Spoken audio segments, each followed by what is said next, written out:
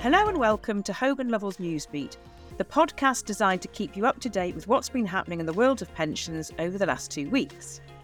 I'm Claire Southern from the HL team, and I'll be taking you through the twists and turns of the last 14 days. I hope you all had a good Christmas break and are fighting fit for the year ahead. We'll be kicking off 2024 with the new single code, highlights from the finance bill, and some interesting determinations from the Pensions Ombudsman on surplus distribution. But first up, some gossip from Blackpool, which is of course the home of the new Pensions Minister, Paul Maynard. Paul was appointed as the Pensions Minister in November, but he is now embroiled in a complaint regarding the use of his constituency office and photocopier. Now, MPs are given public funds to allow them to have an office and facilities to serve their constituency, but there are strict rules in place that mean these publicly funded services can't be used for party political purposes. It seems that a complaint has been made to IPSA, who are responsible for overseeing MPs' expenses, raising concerns that the office has been used by the local Conservative Association. Now, the Pensions Minister has responded by saying that there are formal agreements in place that regulate the arrangements, and that IPSA were aware of the situation because he contacted them back in 2022 about it. IPSA have, however, referred the matter to its complaints team. So we wait to see if it's anything more than a storm in a teacup and whether we're likely to hang on to this new Pensions Minister. So the big news on the block is that the pensions regulator has finally published the General Code of Practice. Listeners will no doubt know that this is something of a mammoth tome, designed to bring together and consolidate many of the existing codes of practice into one place. The code covers 5 key areas: the governing body, funding and investment, administration, communication and disclosure, and reporting to the pensions regulator. It's broken down into 51 separate modules and covers some 170 pages. The pensions regulator published the final version on the 10th of January, and it's expected to come into force on the 27th of March.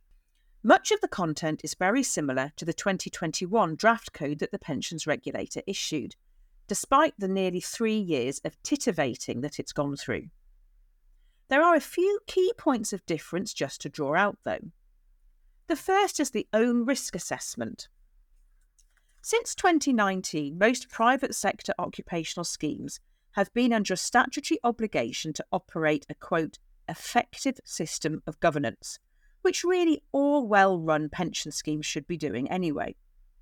The code states that trustees of schemes with 100 or more members will be expected to carry out and document an own risk assessment to assess how well that effective system of governance is working and how potential risks are managed. Now, originally the code indicated that trustees should be carrying out this assessment every year, but the final version confirms it's every 3 years. The next is on reporting payment failures. The final version of the code includes a new module on reporting payment failures. The pensions regulator noted that the new module was added following requests for clarity during the consultation process. Next up, we've had some guidance from HMRC on the changes to the lifetime allowance. You'll no doubt remember that the lifetime allowance is to be abolished, and that there is a finance bill wending its way through the parliamentary process to do just that. The lifetime allowance was the maximum amount that members were allowed to save into a registered pension scheme in a tax-efficient manner, and was mooted as a factor that was causing a number of doctors to leave the NHS. Now, even though it sounds straightforward to abolish the lifetime allowance, pensions veterans will instinctively be cautious of anything that looks like simplification. And indeed, the removal of the lifetime allowance looks to be anything but simple. We have a new regime of lump sums and lump sum death benefit allowances, creating additional work for administrators, and there remain some unanswered questions. It was hoped that an HMRC guidance newsletter issued on the 20th of December would shed some light on the practicalities of adjusting to the changes. Unfortunately, the newsletter does little more than confirm the position under the finance bill. So, pension commencement lump sum will be limited to 25% of the value of the pension being crystallised, subject to a cap of $268,000, and will be free of income tax. The introduction of a pension commencement excess lump sum, named a PECLS or a PECLS, which broadly replaces the lifetime allowance excess lump sum, and that the payment of any trivial commutation lump sums, winding up lump sums, and small lump sums will not reduce a member's available lump sum or death benefit allowance. Now, we've had a couple of interesting cases from the Pensions Ombudsman on surplus distribution, which is topical given the number of schemes that are heading towards buyout, where surplus becomes an issue. The Pensions Ombudsman has dismissed two similar complaints which challenge the respective trustees' decisions regarding the use and distribution of a surplus on wind-up. The two complaints highlight the decision-making process involved when trustees are considering how a surplus should be distributed and how the Ombudsman will approach such disputes. In both cases, the Ombudsman has upheld the right of the trustee to decide how to distribute surplus if they have been through the correct legal processes. In one of the cases, the members argued that the entire surplus should be used to enhance members' benefits in the fund. The member objected to the trustee's decision that only 50% of the surplus would be used to enhance benefits and the remaining 50% returned to the principal employer.